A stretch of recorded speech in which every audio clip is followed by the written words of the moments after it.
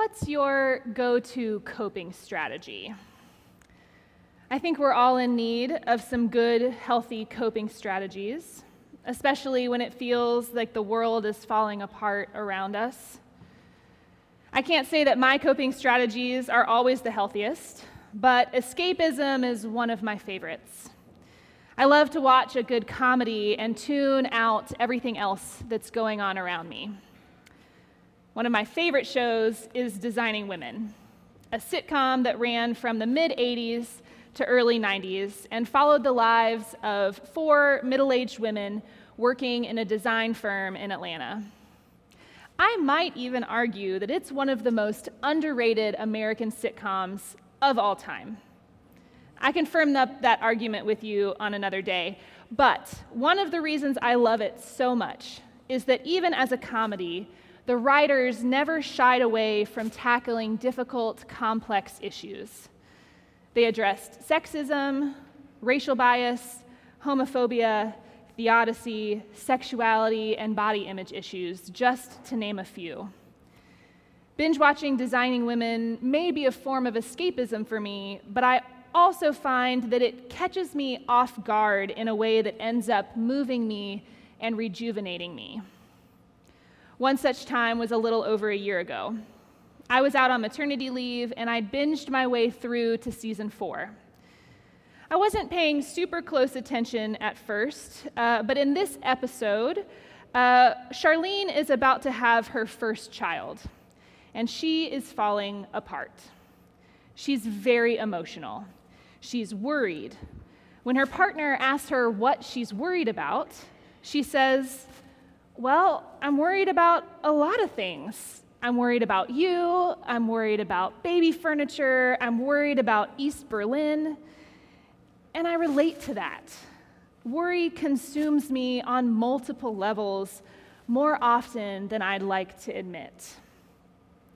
My interest peaked at this point, and I started to pay closer attention.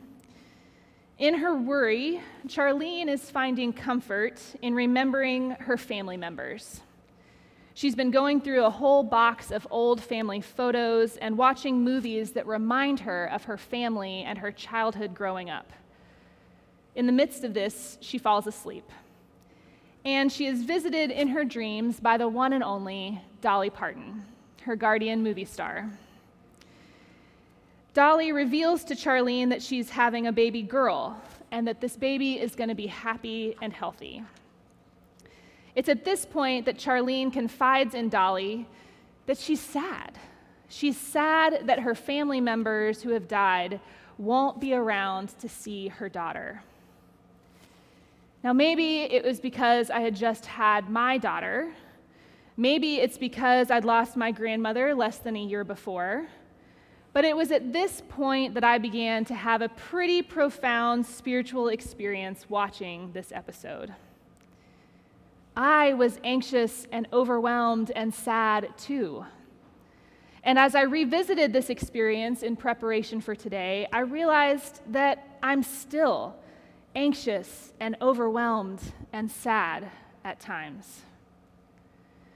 The reasons for these emotions have been different at different times. Today, many of us are feeling these things in the wake of the various Supreme Court rulings that have come out over the last several weeks. Many of us are feeling these things because our relationships are strained, or at least have the potential to be. Maybe we feel frightened about what is to come. We might feel like the divides between us are only growing deeper and that we can't be our authentic selves long enough to have an honest, productive conversation. Maybe we're wrestling with something totally different. But feeling anxious, overwhelmed, and sad is something none of us are strangers to. So what do we do? What do we do with these emotions, and where do we find comfort? In our scripture passage from Hebrews, the author is writing for a group we can relate with. It's a small group of Jewish Christians who are discouraged. They're struggling with hostility, ridicule, and shame. They've been demoralized for their newfound beliefs, and they feel excluded. They're feeling pressured from the Jewish religious establishment and face the prospect of persecution. They're scared. In an effort to raise their spirits, the author of Hebrews decides to remind them of the pillars of faith that have gone before them. And not just any heroes of the Old Testament.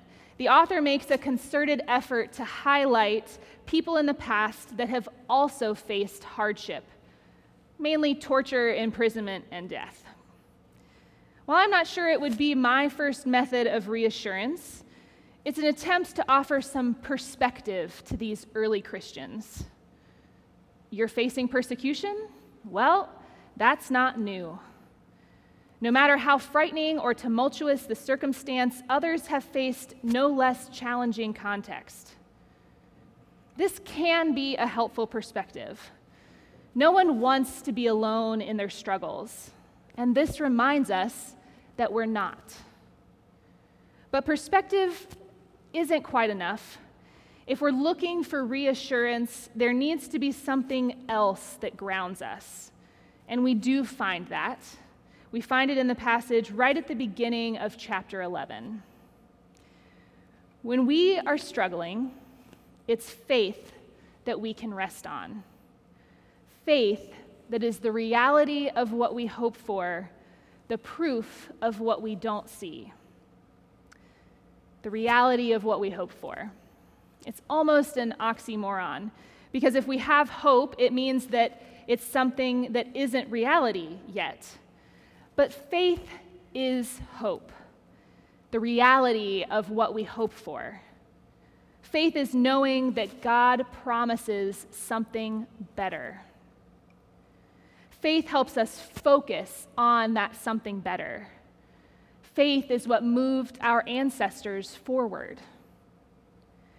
Our passage tells us by faith, Noah responded to God when he was warned about the flood and ultimately saved his family. By faith, Abraham obeyed when he was called to go out to a place without knowing where he'd end up. By faith, Moses refused to merely escape the Egyptian system of oppression and led his people out of bondage, even though they faced the wrath of Pharaoh and his armies. By faith, Rahab faced the penalty of death when she welcomed the spies in peace. By faith, countless others brought about justice, realized promises, shut the mouths of lions, put out raging fires, escaped violence, found strength in weakness, and won battles. Faith is what moved these people forward to do great things. But this is also a good place to highlight that there is a disclaimer. We find it in verses 36 through 39. Just because you have faith doesn't mean it's going to work out for you. I think this is really important. It's important to know that our faith, or lack thereof, is not a guarantee of a particular outcome. It is dangerous to think or say that if we just have a little more faith, everything will work out. More faith does not equal more success. Less faith does not equal less favor. We know that because there have been faithful leaders and good people who have faced public shame, imprisonment, and death. I know I brought you up to bring you back down, but hold on with me for a second. Faith grounds us and moves us forward. It is the reality of what we hope for. But faith cannot be decisively recognized by empirical observation or measurement. Your level of faith is not something to be monetized and bartered with. Faith is better than that. Faith is a lens that helps us see the good work God is doing in the mess. Faith is a lens that helps us see the promises of God more clearly. Faith is what gives us endurance, especially when we feel like everything is just too much to carry on. That's good news. And that's not even the end of it. Verse 12:1 encourages us to run the race set out before us because we have such a great cloud of witnesses surrounding us. This cloud of witnesses that surrounds us has grown through time. Remembering this cloud, remembering this communion of saints, remembering those who are connected to us through time and space, helps us frame our present circumstance. When Dolly visits Charlene in her dream, she hears Charlene is missing her family and is sad because they won't be there to see her daughter. Dolly reassures her, saying, "Everybody in your family that has gone on before you, everybody you've loved, you'll see them in her. And they'll be there in everything she does. When she wakes up with a fever at 3 a.m. or gets caught in the rain, they'll be there. When she catches her first baseball or forgets her prayers, they'll be there." Dolly continues and reveals to Charlene that when she meets her daughter, she'll be meeting the person who'll be holding her hand when it's her time to go. And even then, she won't be alone. They'll be there. What a beautiful reminder that we are not alone. The great cloud of witnesses, the communion of saints, is always around us. The people that make up our history of faith, and our personal histories, these people strengthen our identity and purpose. They are part of what gives us endurance. Emily Pale shared a memory with me of a pastor's message at a memorial service she attended.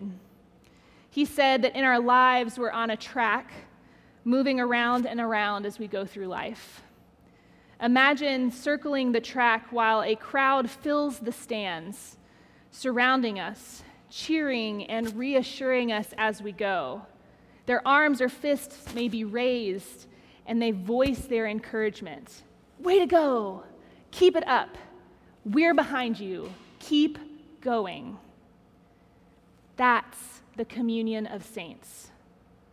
Our ancestors, our family, our heroes, our loved ones, the ones we never knew, but that pioneered a path before us.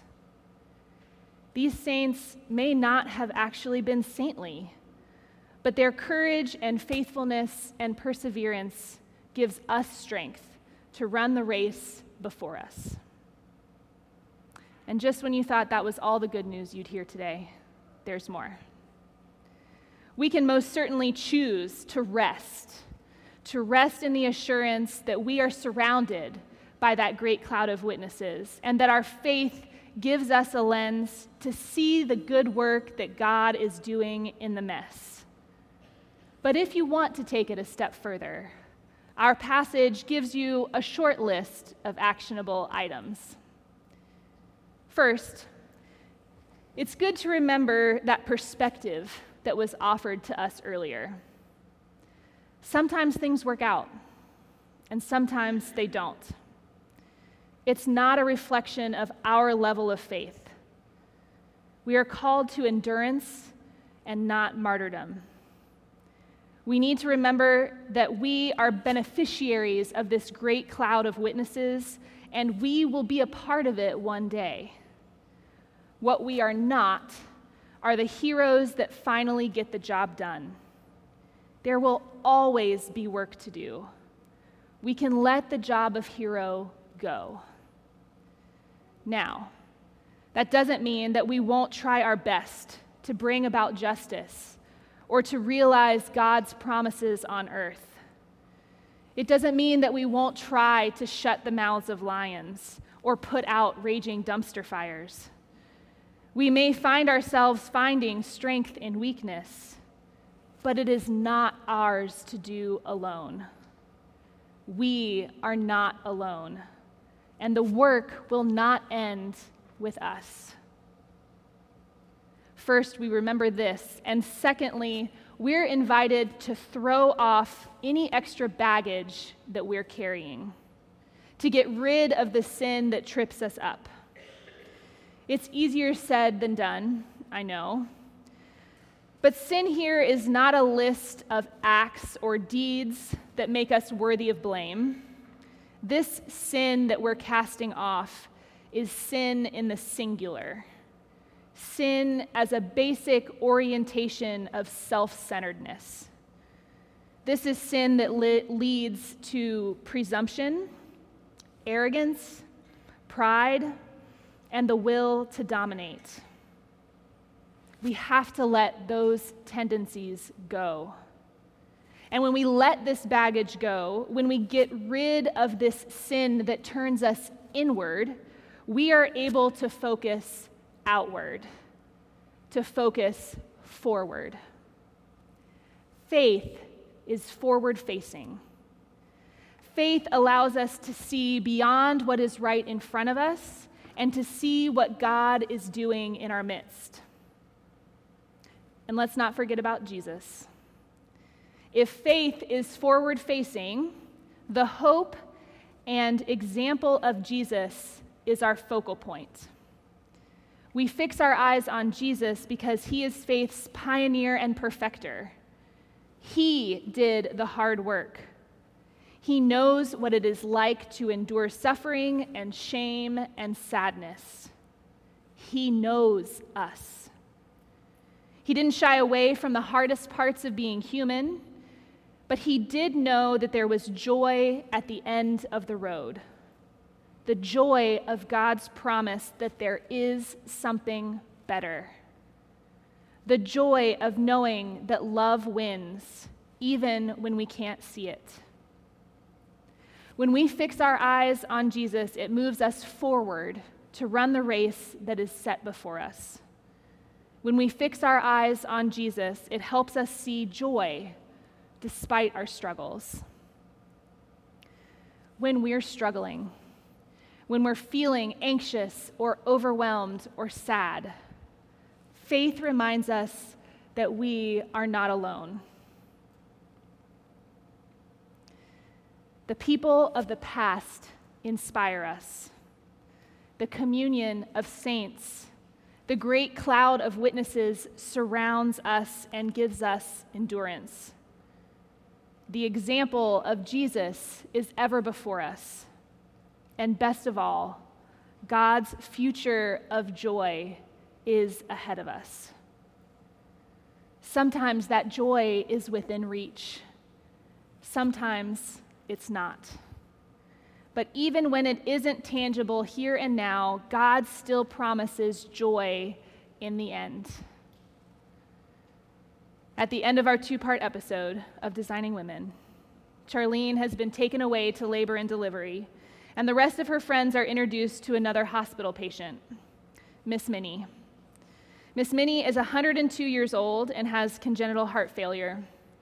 She asked to be moved up to the maternity ward to be close to the babies. She's recalling her life and the life of her children with the cast of characters. She remembers her daughter, who opened a black library in the 1950s, a son who died in war, and a nephew who worked for Martin Luther King Jr. She recalls hearing Theodore Roosevelt and Booker T. Washington speak. Someone says to her, "You are the 21st century."